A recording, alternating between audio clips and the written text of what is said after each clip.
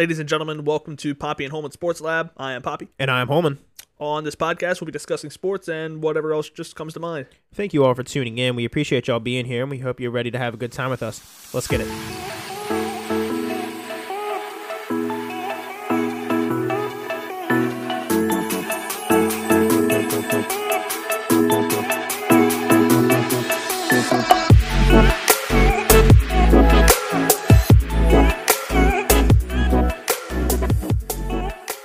How is everybody doing today? It is the solo episode of Poppy and Holman Sports Lab here. Our man Poppy is sailing the world here, doing a little exploring, visiting a few islands. Imagine he's seeing some beautiful women all over the world, having a few drinks. So we're going to let him enjoy that. Happy for him. Pretty sure he's having a good time. Talked to him a few times throughout the week about various topics. Happy for him. And so it's just going to be a little solo episode this week. So I'm excited to do it. It's going to be interesting. So let's just get into it. As far as the NBA goes, we talked a few weeks ago about the NBA trade deadline coming up, and the big marquee trade was James Harden to the Philadelphia 76ers. Now, I was a little tough about this trade at first. I'll be honest with you. I thought it was just going to be another one of those, okay, stars trading teams. And I expected just nothing but pick and roll out of the 76ers with James Harden and Joel Embiid. But to my surprise, James Harden looks like he actually fits in Philadelphia. Now, like I said, this does come as a little bit of a shock. It definitely took me by surprise. I'm not sure if it took everybody by surprise. But in the 3 games that James Harden has played as a 76er, they are 3-0. And my man's putting up pretty good numbers. So his first game with the Sixers, he had 27 points, 8 boards, and 12 assists. His second game was against the Knicks. He had 29 points, 10 rebounds, and 16 assists. Had himself a nice little triple-double there. And then his actual 76ers home opener was against the Knicks as well. He had 26 points, 9 boards, and 9 assists. So, I mean, he's just, he's firing on all cylinders as far as, just production there. He looks happy. Joel looks happy that he's there. It takes a little bit of pressure off of, someone like Tobias Harris, who is a solid player. I don't ever want to get that confused there. Tobias Harris is a solid player. And I tell you what, Maxey and Thibault, there are some solid pieces around there too. So, I mean, good for the 76ers. I definitely think they won this trade. I thought that when it initially came out. I don't think the Nets necessarily lost it, but from this season, like the standard of looking at it from this season, the 76ers definitely won. I think the whole Ben Simmons trade is, I think you're looking forward to next year, to be honest with you. I think this year is, it's kind of scrapped on him, especially since it's taking him so long to get back into game shape. I didn't realize he let himself go that much on his little hiatus from basketball. So he apparently has taken a super, super long time to get back to it, and I think it's going to be a next year for him. But hey, good for James Harden. I mean, he's averaging 27.3 points a game, 9 rebounds, and 12.3 assists. I mean, he's darn near averaging a triple-double. Granted, it's only 3 games. I think they have about 20 games left until we get to the postseason. But I mean, they can do some damage in those 20 games as far as jumping up the standings, getting some pretty good seeding going in, and getting a little home court advantage, maybe seeing 4 home games instead of 3 home games for the majority of their series in the playoffs there. So shout out to the 76ers for making a pretty dang good move there. A lot of love to that. And I didn't have a lot going on in the NBA. That was really it. It's been pretty stagnant To be honest with you, as far as, I mean, the Lakers stink. LeBron's like the only bright spot on that team with AD being out. And the Suns are still the most dominant team in basketball. It was kind of funny. I had it in the laughable moments section, but we'll just hop into it. The Suns were actually missing Chris Paul and Devin Booker. They're two of their best three players. I don't know. Devin Booker's definitely their best. I don't know if you would say DeAndre Ayton or Chris Paul is the 2 or the 3. They're definitely in the conversation either way, but they were missing Chris Paul and Devin Booker, and they were warming up to NBA YoungBoy. And I can't even really say that they were warming up because they were just rapping and dancing and weren't taking any shots for like the last 10 minutes of warm up. And they still beat the Portland Trailblazers by 30. So, I mean, that's just a team that's firing on all cylinders. They're having fun. They're so much more relaxed than every other team. I mean, they're kind of on cruise control.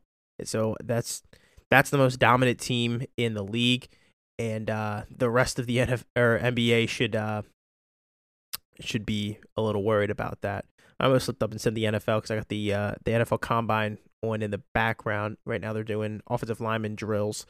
So I feel like that's actually a decent segue there. You can turn a mistake into a nice little segue there. Maybe like a little Bob Ross thing, a little happy accident for those that know. So the NFL Combine is going on right now. And last night was the quarterbacks, wide receivers, and tight ends.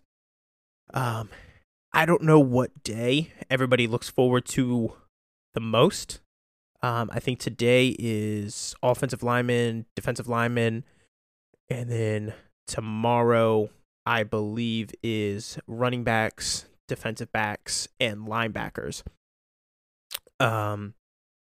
But last night was actually, I got to watch a decent portion of it. They broke it up into 3 different groups. I did miss group number 1, so I'm sorry for any players in group number 1. Missed your Combine there. I caught the back end of group number 2 and then watched the majority of group number 3. And I just had a few players here that I noticed that may have helped themselves or hurt themselves. So the list for helped is a little bit longer than hurt. So I'll hop into the hurt first. We'll start with the bad and then get into the good. As with anything, it's getting any sort of news. It's, do you want the bad news or the good news first? Just give me the bad news first.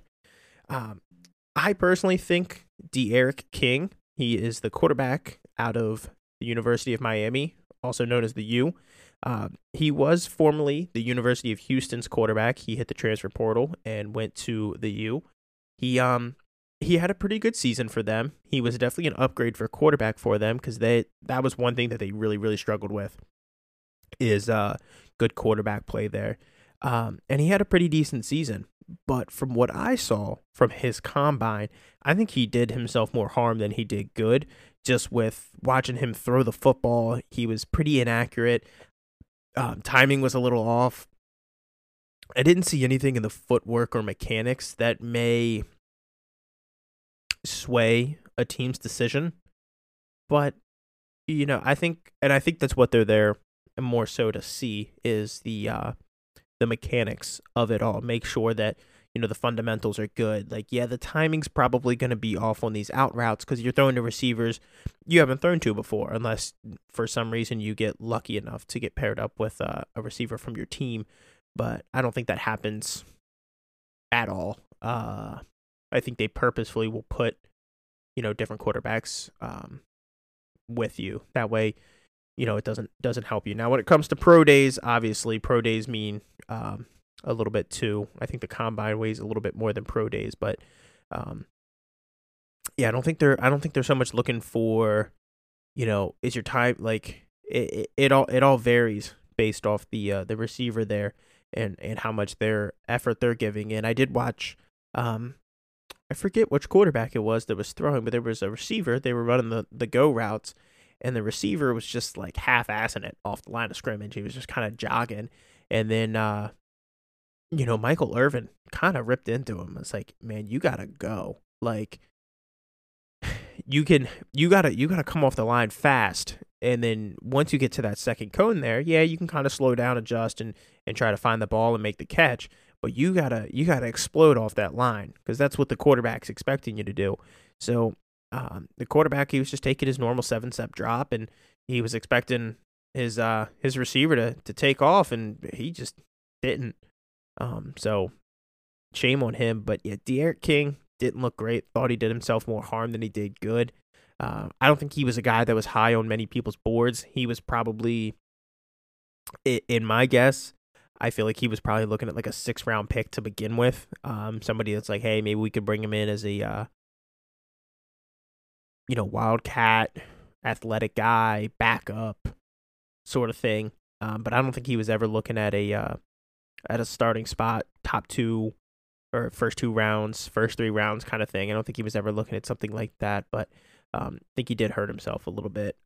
Another guy that was all over social media was Kenny Pickett.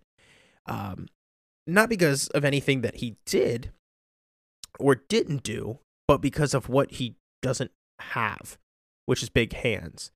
Kenny Pickett's hands measured in at 8.5 inches, which is some of the smallest in the NFL. But there's been, for some reason, it's something that GMs, coaches, teams, the media just loves to talk about, is the size of a quarterback's hands, because they showed the statistic that the smaller-handed quarterbacks fumble more. I guess they struggle in like more inclement weather, the snow, the rain, stuff like that. But the statistic that they showed to try to prove that was kind of all over the place. Like, there was players with bigger hands that actually had a higher fumble rate than some of the players with the smaller hands. So I'm not sure exactly what they were aiming for with that statistic. I feel like they probably could have, if they were trying to portray that, they could have done a better job. But his 8.5-inch hands is apparently very problematic.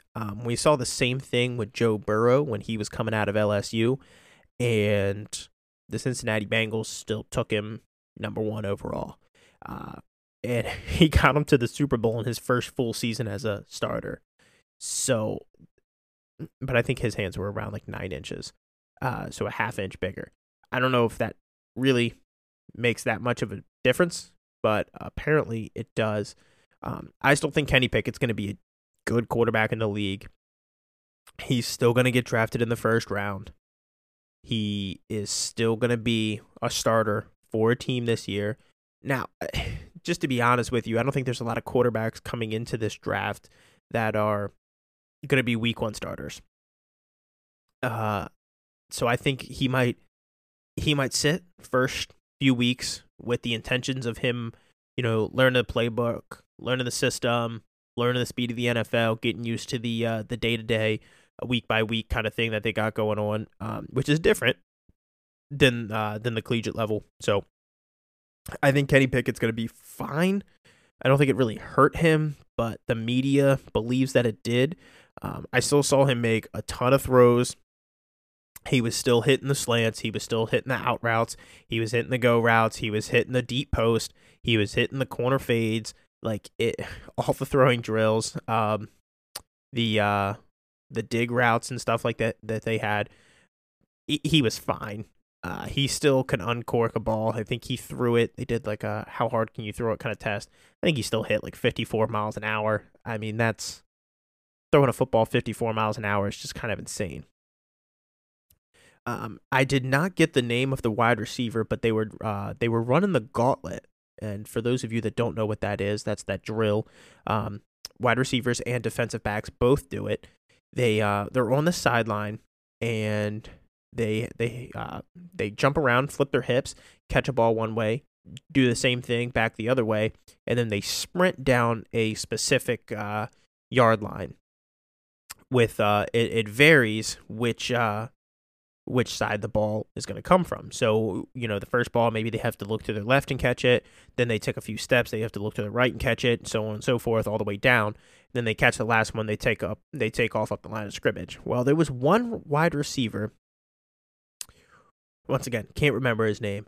I think they catch 5 of them as they're sprinting through the line, and then 2 at the beginning. But he caught, I believe he only caught 2 of the 5 while sprinting the yard line, which is pretty poor. It's a hands drill. It's seeing how well you can catch the ball. It's testing your hands and stuff like that. When you drop 3 out of 5, it doesn't look great. So I think he hurt himself pretty badly with that one. I'm excited. I'm curious to see if it comes out, if we can find that clip and find out who it is and see where he goes, where he gets drafted to, if he gets drafted at all. So that's ripping off the Band-Aid there. But let's get into the people that I think actually helped themselves. So I got a few quarterbacks here that I saw really, really help themselves here. That may not necessarily be people you know. So there's a kid out of Notre Dame, Jack Cohen. I think he really, really helped himself with this draft. I was watching him make some throws. I was watching him do the throwing drills.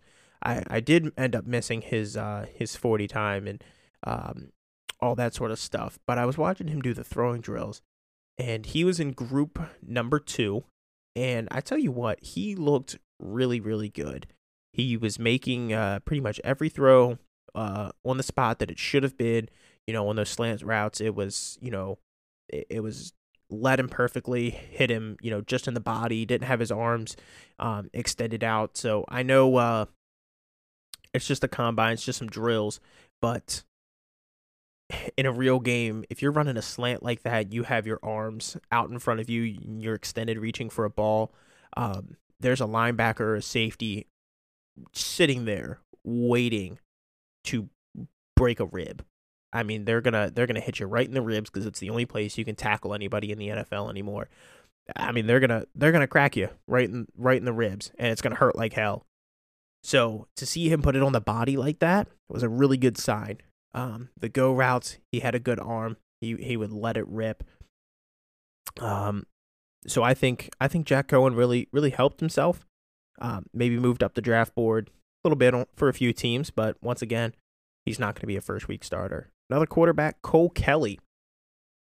I am blanking on which team he played for, which university he played for.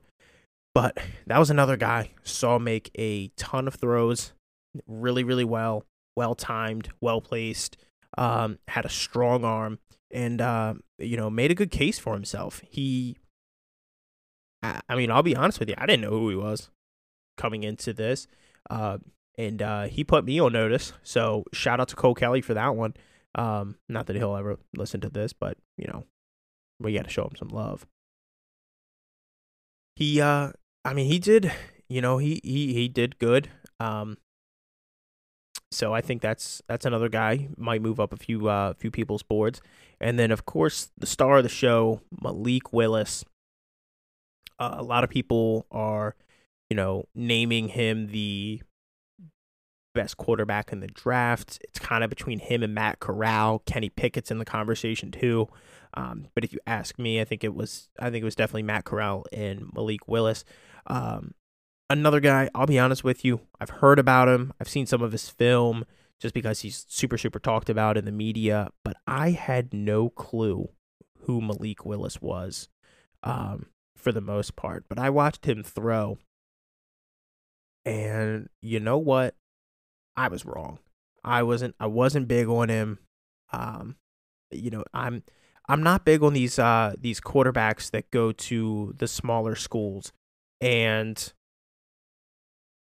it like him. There's a few other a few other quarterbacks that, like I said, I'm not big on those quarterbacks from the smaller schools. So, but I was wrong. I think he's going to be a good quarterback in the league. And Jesus Christ, Cat. It's a bag that's been there for months and it's got tissue paper in it. And you just decide that you want to just tear it up. Yeah, you got your claw stuck because you're an idiot. Jesus. I saw him make, every throw. He did sail one on the go routes a little bit.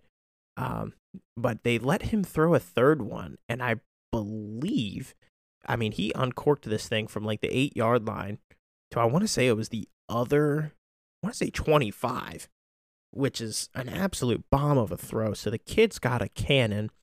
All of his throws look good. There was a few quarterbacks, like I said, I saw them. They're throwing these like fade routes, and they're late on them, or they're super early on them. They're behind the receiver. They're whatever. This kid was putting it over the shoulder, gave his receiver a chance to go up and go get it in the corner of the end zone, which they called it the CeeDee Lamb drill. If you guys watched the combine a few years ago, then you know what we're talking about when we say the CeeDee Lamb drill. CeeDee Lamb went up, made like a 360 catch, got his feet down, and it was one of the better catches that I've ever seen. He was hitting the out routes. He was hitting them all. So I think Malik Willis is definitely somebody that's going in the first round. He may not be a first week starter, but you will see him this season. It's very much rumored that the Pittsburgh Steelers are linked to him, and we'll just have to wait and see. We'll have to wait and see if another team reaches on him first, if the Steelers move up and grab him. If they like somebody else better, I don't know. We'll have to see. But I think in big news when it comes to the combine is everybody loves the 40-yard dash, or the 40 for short. Well, there was 2 guys that ran sub 4.3 40s. So Tyquan Thornton out of Baylor ran an unofficial 4.21, 4 seconds, 4.21 seconds, and Chris Olave out of Ohio State ran a 4.26 unofficial. I'm mad because 4.21 sets the NFL Combine record for the fastest 40-yard dash ever ran. Well, it came out later that his official 40 time is 4.28. Now, you're thinking to yourself, okay, like 0.07, that's the kind of gap there, a little human error. All right, maybe. But, they have, like, lasers set up. They have a simulcast where they can, they can pin, and you can watch one player run a 40, and you can see the shadow of another player running. They could do, like, up to, like, 4 or 5 players for this. And you're telling me that we're still getting this wrong? But the big thing is Chris Olave ran a 4.26 unofficial. His official was 4.39. That's a 0.13 second difference. That's a pretty huge gap as far as, the human error side of things going on.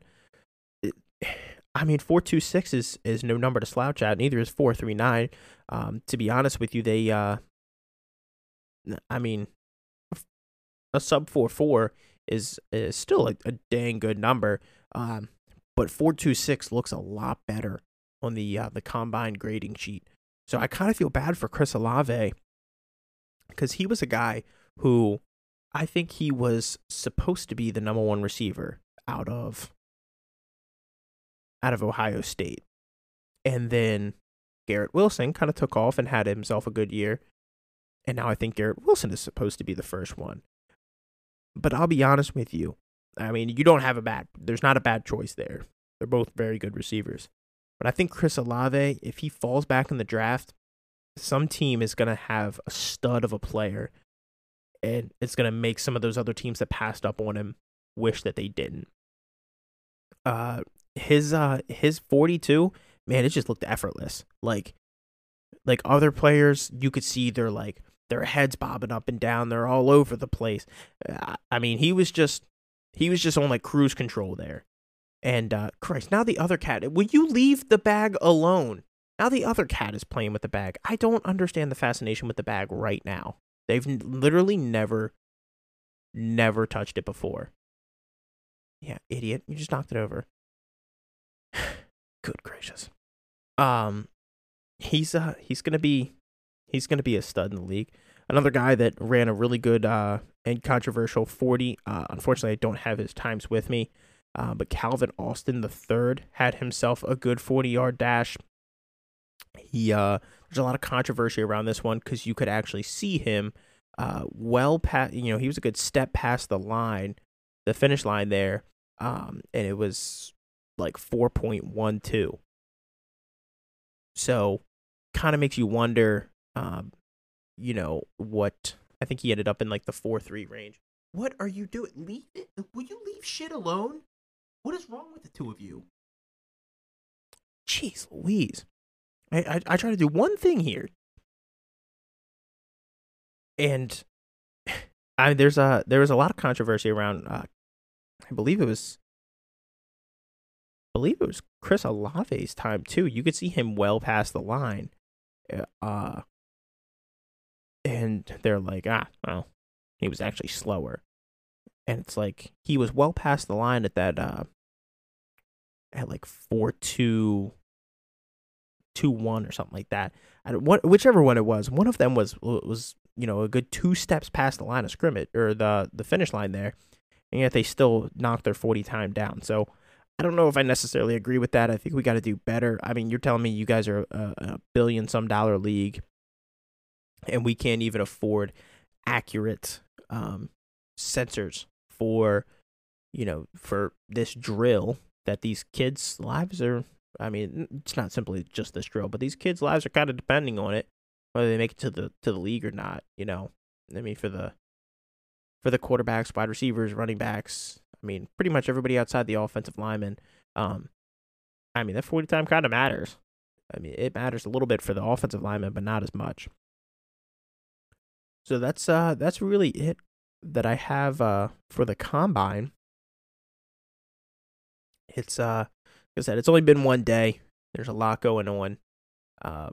The combine, it very much is for the players to kind of showcase their talent. But I think it's more of a relations kind of thing. It's more so about getting the relations from team to team.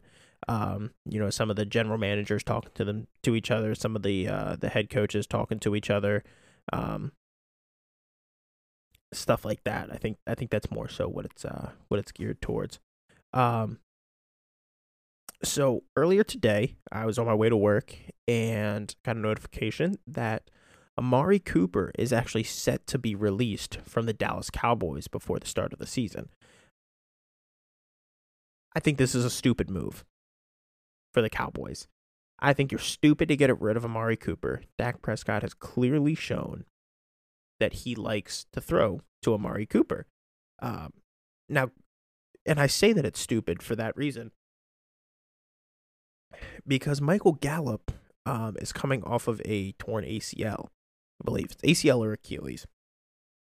But, I mean, those were that was supposed to be like part of your big three. It was Amari Cooper, Michael Gallup, and CeeDee Lamb.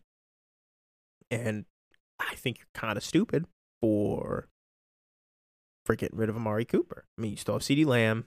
Michael Gallup is a free agent, so they have to make a decision on whether they're going to get him back now too. But if you let Amari Cooper go, you can't let Michael Gallup go too. I think this is just an L for the Cowboys, just in total. I'll be honest with you. Amari Cooper's going to make some other teams happy. So with that all being said, I'd like to play a little game of where we think Amari Cooper's going to end up.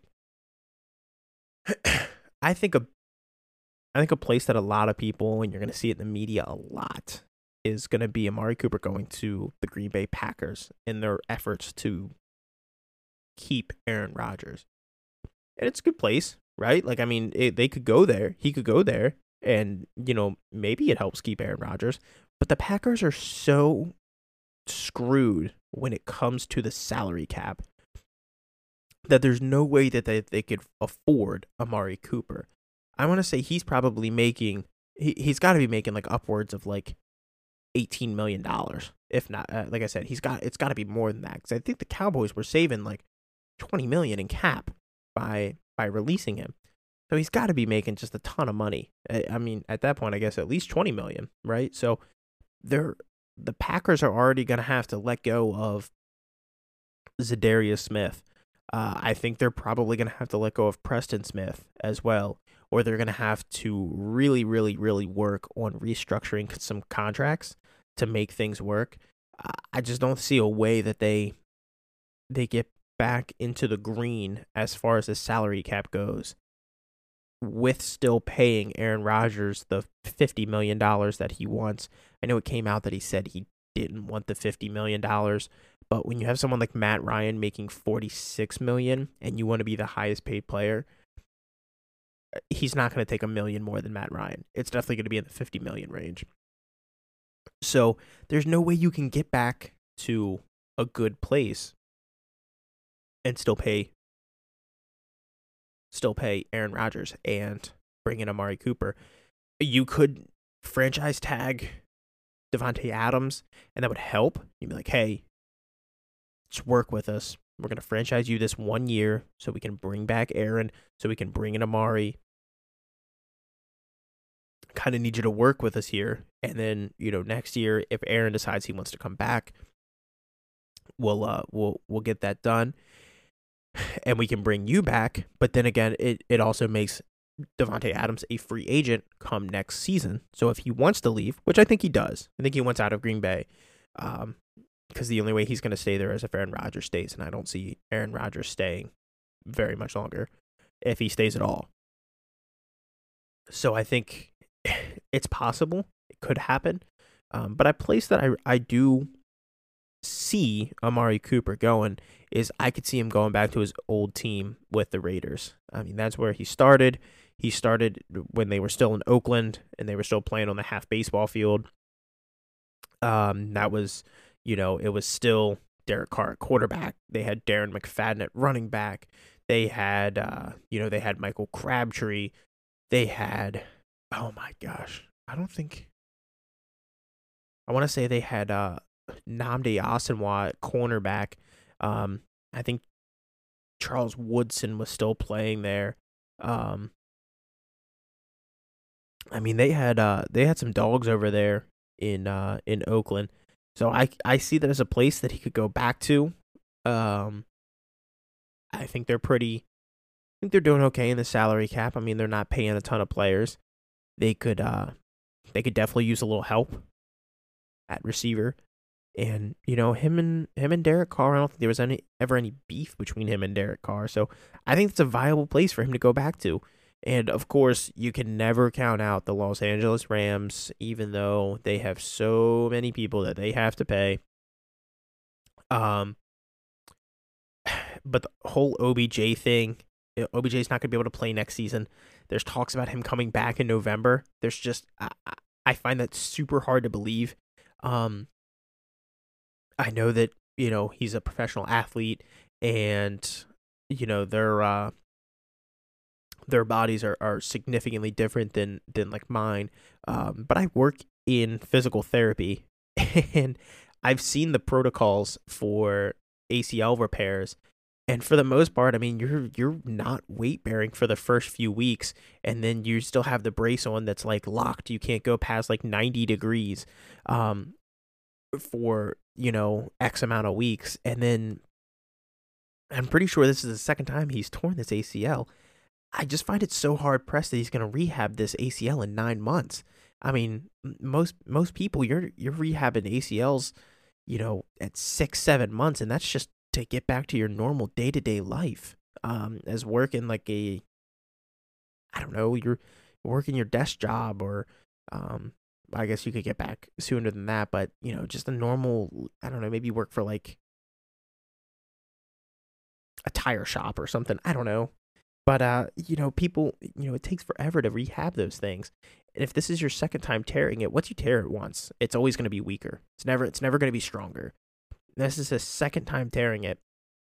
I find it hard to believe that he's coming back after 9 months, safely. I guess that's the big thing, is safely.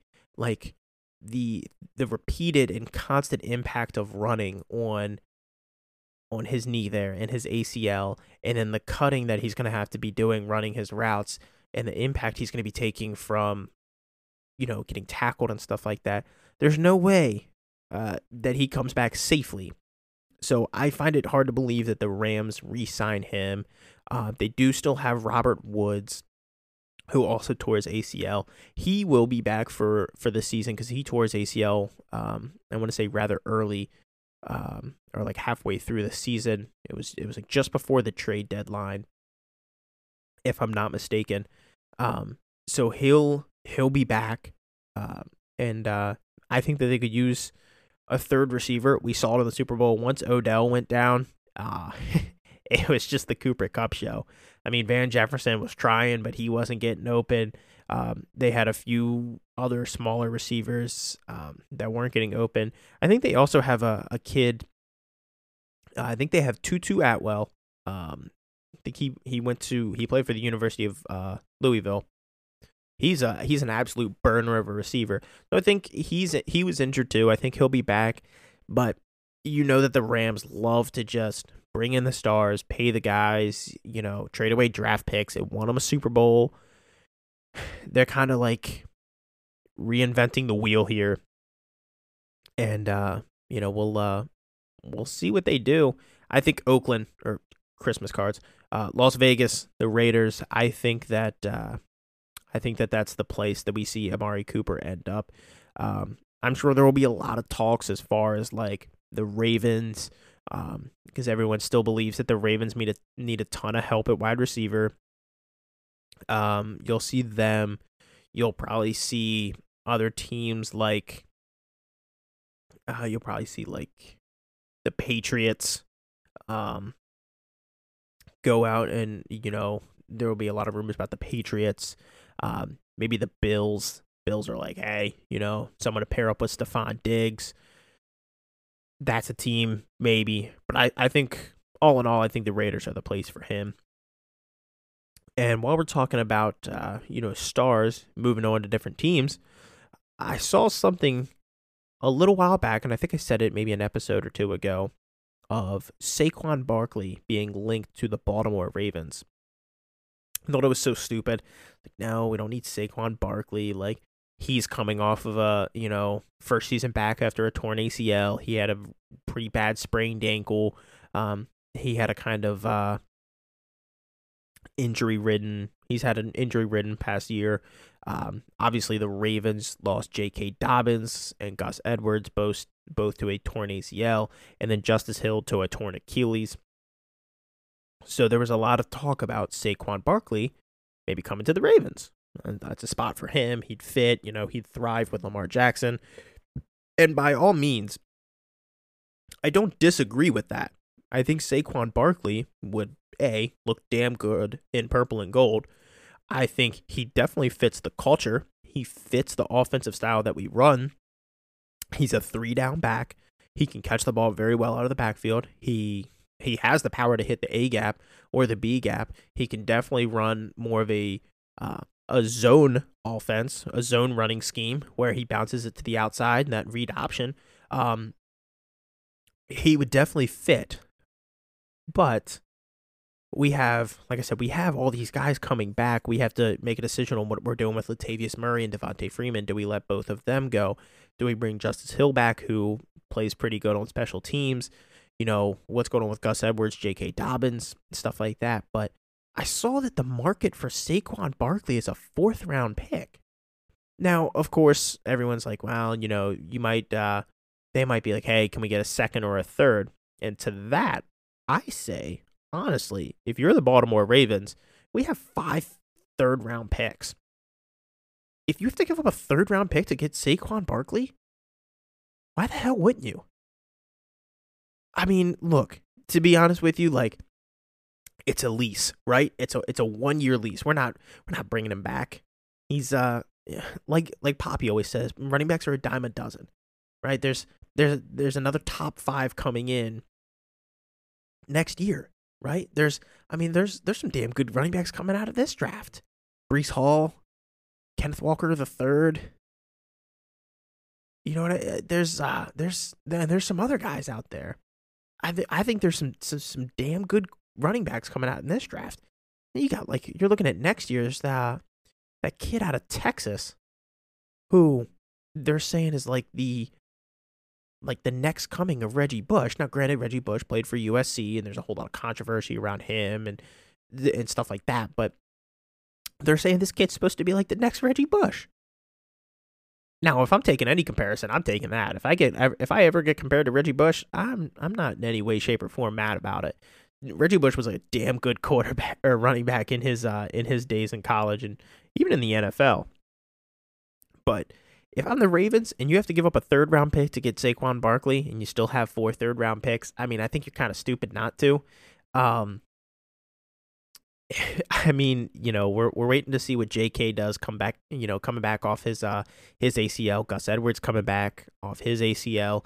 This kind of helps. You know what I mean? You can give Saquon a little bit more of the workload to start the year and kind of ease J.K. and Gus back into things, and get them back up to game speed, that impact and stuff like that.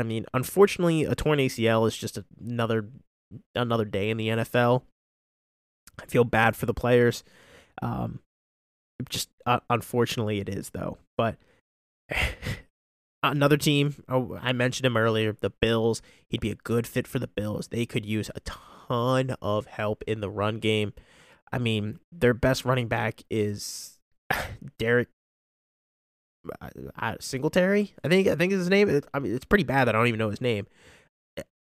And he's more of a receiving back. They have a kid, Zach Moss, who's okay. I think they kind of whiffed on him. They had higher aspirations for him, and he kind of missed. So, if you're the Bills and you have to give up a 3rd-round pick for Saquon Barkley, I think you're stupid not to. I'll just be honest with you. I think you're stupid not to give up a 3rd-round pick for Saquon Barkley. Unless your team I don't even know, someone like the Browns, where they already have a damn good 1-2 punch who's relatively healthy. Something like the Rams, who I think they're probably going to end up releasing Sony Michel, but they still have Cam Akers and Darrell Henderson. There's a lot of teams that, you're putting in an offer for Saquon. You're at least trying. As far as laughable moments go, once again, I was going to save it for the end, but it fits so well while we're talking about players on the move. The Washington Commanders, still weird to call them the Commanders, they called the Chiefs to ask them if they were interested in making a trade for Patrick Mahomes. The Commanders, that's the epitome of, hey, shoot or shoot, right? You got to take the shot. They really called the Chiefs to see if they would give up Patrick Mahomes. I respect it.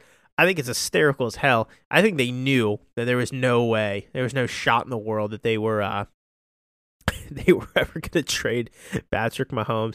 But I respect the hell out of the Commanders for trying. Why not, right? It's why not?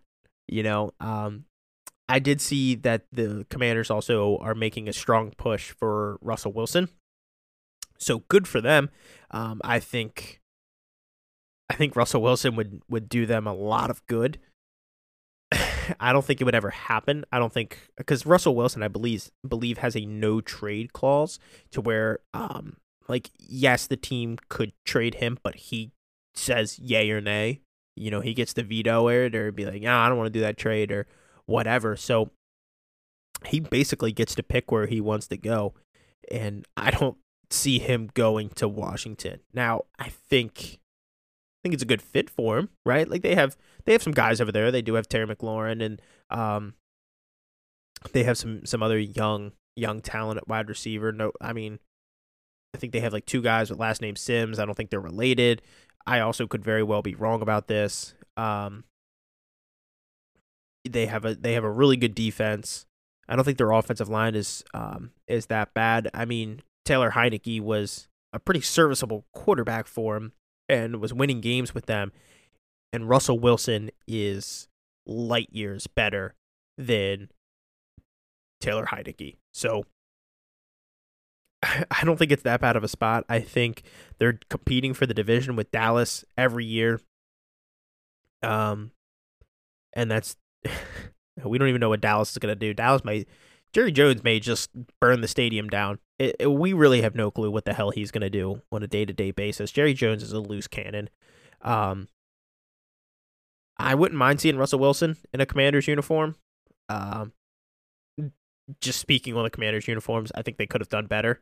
It is what it is. I think that they kind of dropped the ball on the uniform there, but that's my opinion. I'm a Ravens fan, so it doesn't hold too much weight to me. You know what I mean? It is what it is. So we're gonna slide on over to the MLB here, and I gotta be honest with you, I was kind of concerned that I was just gonna fly through this, and this was gonna end up being like a 35-minute episode, because it's just me. We're missing the banter. We're missing Poppy's stupid shit that he always says, but we love him to death anyway. We're missing the banter. It's just me rambling. So I appreciate you guys listening to me ramble. By no means would I ever expect anybody to, but I'll take it.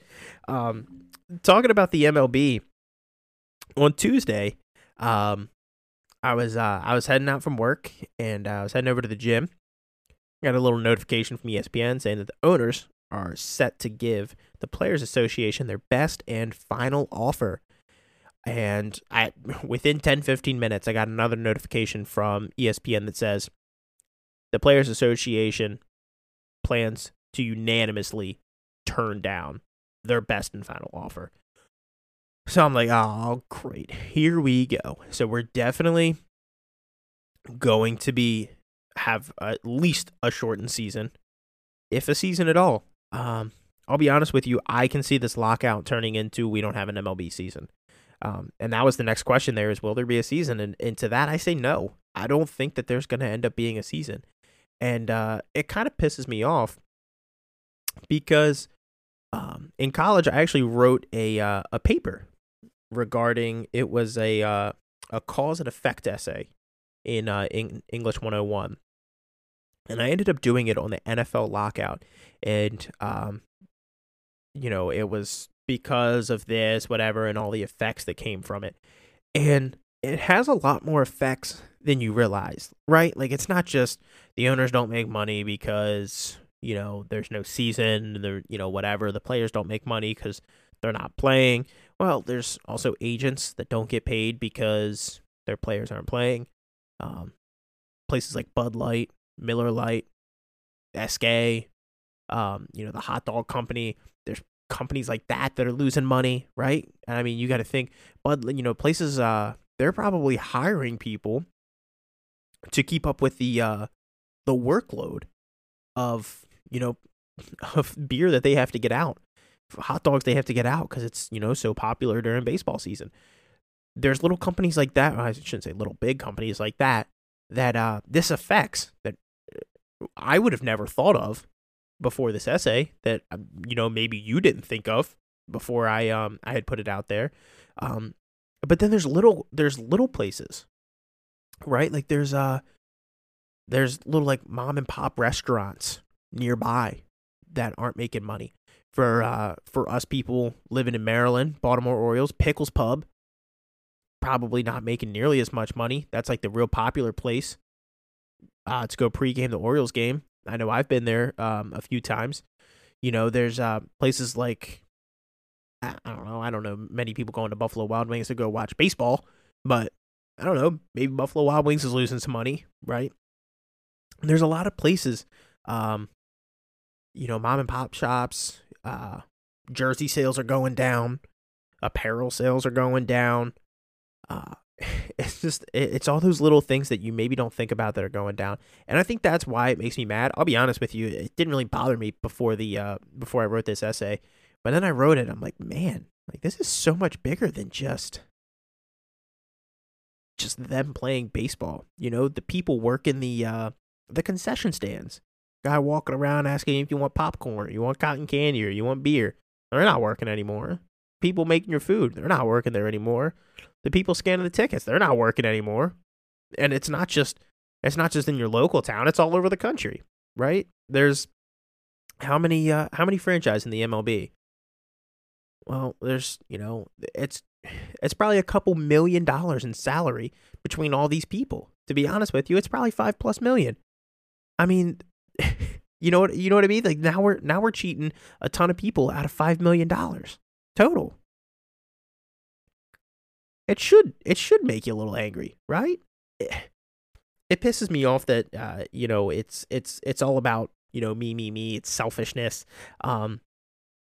Also because and I heard this, it's the MLB is the only league that the owners actually don't have to open up their books to the players for profit sharing. And it's because in other leagues there's a salary cap, so the owners have to the profit sharing and stuff like that, they then have to, play the Players Association, the players some money and stuff like that. They have to open up their books. Well, the MLB doesn't have that hard set salary cap, so they don't have to open up their books. And I think it's a load of shit. It's just a whole mess. I don't think there's going to be a season. I don't see a deal getting done anytime soon. I think the players and the Players Association have had enough of the owner shit, have had enough of them just making a ton of money, even though, like Poppy had said a few episodes ago, the commissioner had come out and said, yeah, it's a terrible time to invest into the MLB.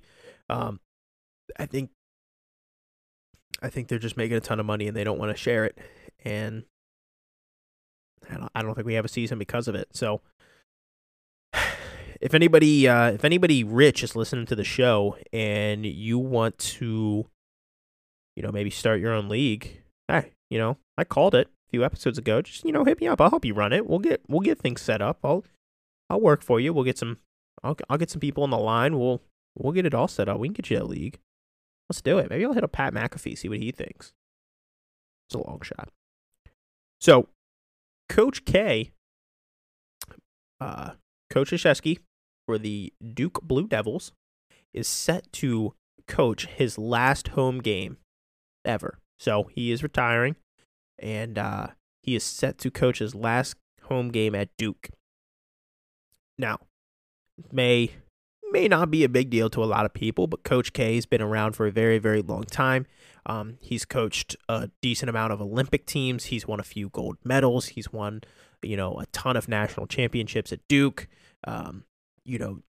Duke and UNC is one of the biggest college basketball rivalries there is. It's honestly one of the biggest sports rivalries in all of sports. At least the old ones used to be. I think a lot of, there's a lot more parity in college basketball. So you see a lot of players going to other schools, and it's not just all the talent going to UNC and Duke, which is kind of nice, kind of like it. But this tickets to his last home game are actually the fourth most expensive tickets in recent history. So the average ticket price is over $5,000 for his last game, which is insane to think about because the only 3 ticket prices higher than that one are the last 3 Super Bowls. I'm just going to give you a second to just kind of soak that in, right? Understand that, Super Bowl prices, like the ticket prices are just absurd. In general, over $5,000 average price to go watch Coach K coach his last game as a Duke Blue Devil. It's insane to think about. But I just want to give Coach K a shout out on a really good career. He's got a lot of trophies in the trophy case. He'll definitely be missed. Probably not by anybody that's not a Blue Devils fan, just to be honest with you. But I mean, he was never in. I mean, I don't remember him ever being in any sort of shit in the media. He was never. I think he's a pretty good guy, pretty stand-up guy. So, congratulations, Coach K. We did say that we wanted to get into a little bit more hockey here, but unfortunately, there's just not a lot going on in hockey right now. The only thing really going on was the Carolina Hurricanes. This was announced earlier that the Hurricanes will host the Washington Capitals for the Stadium Series game next year. So that's pretty exciting. The NHL has been kind of like branching out, doing like some stadium games and stuff like that. I think this year it was Tennessee and Tampa Bay. They were in Tennessee. This one's going to be in Carolina. I think once a year they do like the Winter Classic, and they're playing like outside in like I want to say they're up in like Minnesota or something like that. They're somewhere up north where it's cold as hell all the time. Cold as hell is kind of an oxymoron. I've never understood it, but I said it and I'm sticking with it. They like the goalies are wearing like beanies over their helmets because it's just so cold. Like it's snowing and stuff like that. Like it's pretty cool. I kind of like that the NHL does this, right? It kind of branches out. It's not just your typical sit in a stadium and watch some hockey. Although I'll be honest with you, I've been to 2 Hershey Bears games, and dude, if you're not a big hockey person, I think you might still enjoy a hockey game. I'll be honest with you. They're a lot of fun. They're really exciting, especially when, there's fights involved and stuff like that. Both games I've went to, there's been a fight. Both times the Bears players won. The Zamboni's dope as hell. Yeah, I had a blast. And I'm not a big hockey person, but I had a blast at the Bears game. So shout out to the Hershey Bears. Sponsor us. I haven't asked anybody for a sponsor this episode. I know Poppy would have already asked for 3 by now. So, just in true Poppy and Holman Sports Lab fashion, I had to ask for at least one sponsor this episode. I will say it does kind of suck not having him here, but I am happy he's having a ton of fun out sailing the world right now. It's weird, man. It's weird. I figured like screw it, let's just hop into it. Let's do it. Didn't give myself time to overthink it. I gave myself a list of what to talk about. I just got into it, and I hope you guys enjoy because I'm an idiot. So the last laughable moment that I have, I kind of touched on a few throughout the episode, was John Rahm. And this has got to make a lot of people feel a lot better about themselves, right? Like it's just, I suck at golf, right? I picked it up a few years ago. I suck at it. I'm not great. I think the best I've ever scored was like an 83. I'm consistently like 95 to like 85. Like I'm not very good. I think I'm like a plus 20 handicap, something like that. I honestly don't even have like an official handicap, but just if I had to guess, if I had to ballpark it, probably like plus 20. Not very good. I usually go out and just have some fun, drink some beers, and it's a lot of fun that way. But John Rahm is a professional golfer on the PGA Tour. I believe he's been like a top 5 in the world for like the past 3 years. He's a damn good golfer. He's one of my favorites, honestly. I'm a big John Rahm fan. He 2-putted from within a foot. I mean, he was definitely like within a foot, and he left the putt short, which is wild to think about. And you could see the reaction of the fans behind him. You could see their face. Like, holy shit, he just missed that. Like, wow. Wow. Yeah, and wow is right. It's got to make you feel better about yourself. I personally, putting is probably one of the stronger suits of my game, if I got to be honest with you. I'm terrible with my irons. Putting is probably I'll come out and say it. I think putting's probably my strongest suit. Chipping around the green is stupid hard. It's a lot tougher. than they make it look. I'll be honest with you, all of golf is tougher than they make it look. It was a very humbling experience when I first got out there and played golf. Like, I played baseball for 15 years. And I had the little ball sitting there on the tee, and I was like, all right, got the driver here. We're gonna rip this one. This can't be too hard, right? Like, I can hit a fastball, I can hit a curveball, it's coming in 60, 70 miles an hour, maybe 80 miles an hour, depending on the day. I was like, I could put a bat on a ball doing that. And I was like, this little guy's sitting here waiting for me to hit it. And I hit it. I can hit the golf ball, and I can hit it, rather far for my skill set, how new I am to the game, how I have never had like a true golf lesson. I'm like watching YouTube videos trying to learn how to swing a golf club and then just practice. I'm going to hit it relatively far. But when I first hit it, I had no clue where it was going to go. It could go 2 fairways over, and that's embarrassing. I would slice the hell out of the ball. And I would also hook the hell out of the ball, too. It would either go very far left or it would go very far right, but it very rarely found the fairway. I have gotten better, and I can hit the fairway a little bit more often. But irons are definitely, like, I suck with my irons. But golf in general, golly, man, I understand why people think golf is so boring, and it's hard to sit down and watch it on, like, a Sunday or even a Saturday, whatever. It is tough to watch until you go out there and play it, right? Like, you go out there and you play it, and you realize how tough it actually is. And then it just kind of puts into perspective everything, and you appreciate it so much more. So, watching John Rahm two-putt from within a foot makes me a little happy. Sorry, John. Sorry, sorry it had to come at your expense, but it did. It just had to come at your expense. So, that's everything that I have for you guys this week. Once again, I appreciate you guys tuning in this week. I understand that it might be a little bit more dry, and I apologize for that.